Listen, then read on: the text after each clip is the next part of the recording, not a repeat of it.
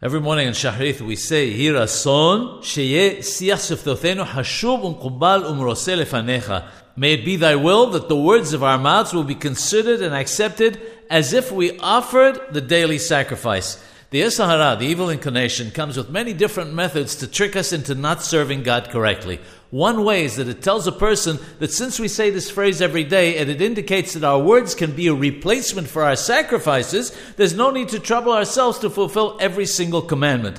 It should be enough to only use the words of our mouths. It's sufficient to study the laws of tefillin, lulav, etrog, tzedakah, charity, and so on without fulfilling the act.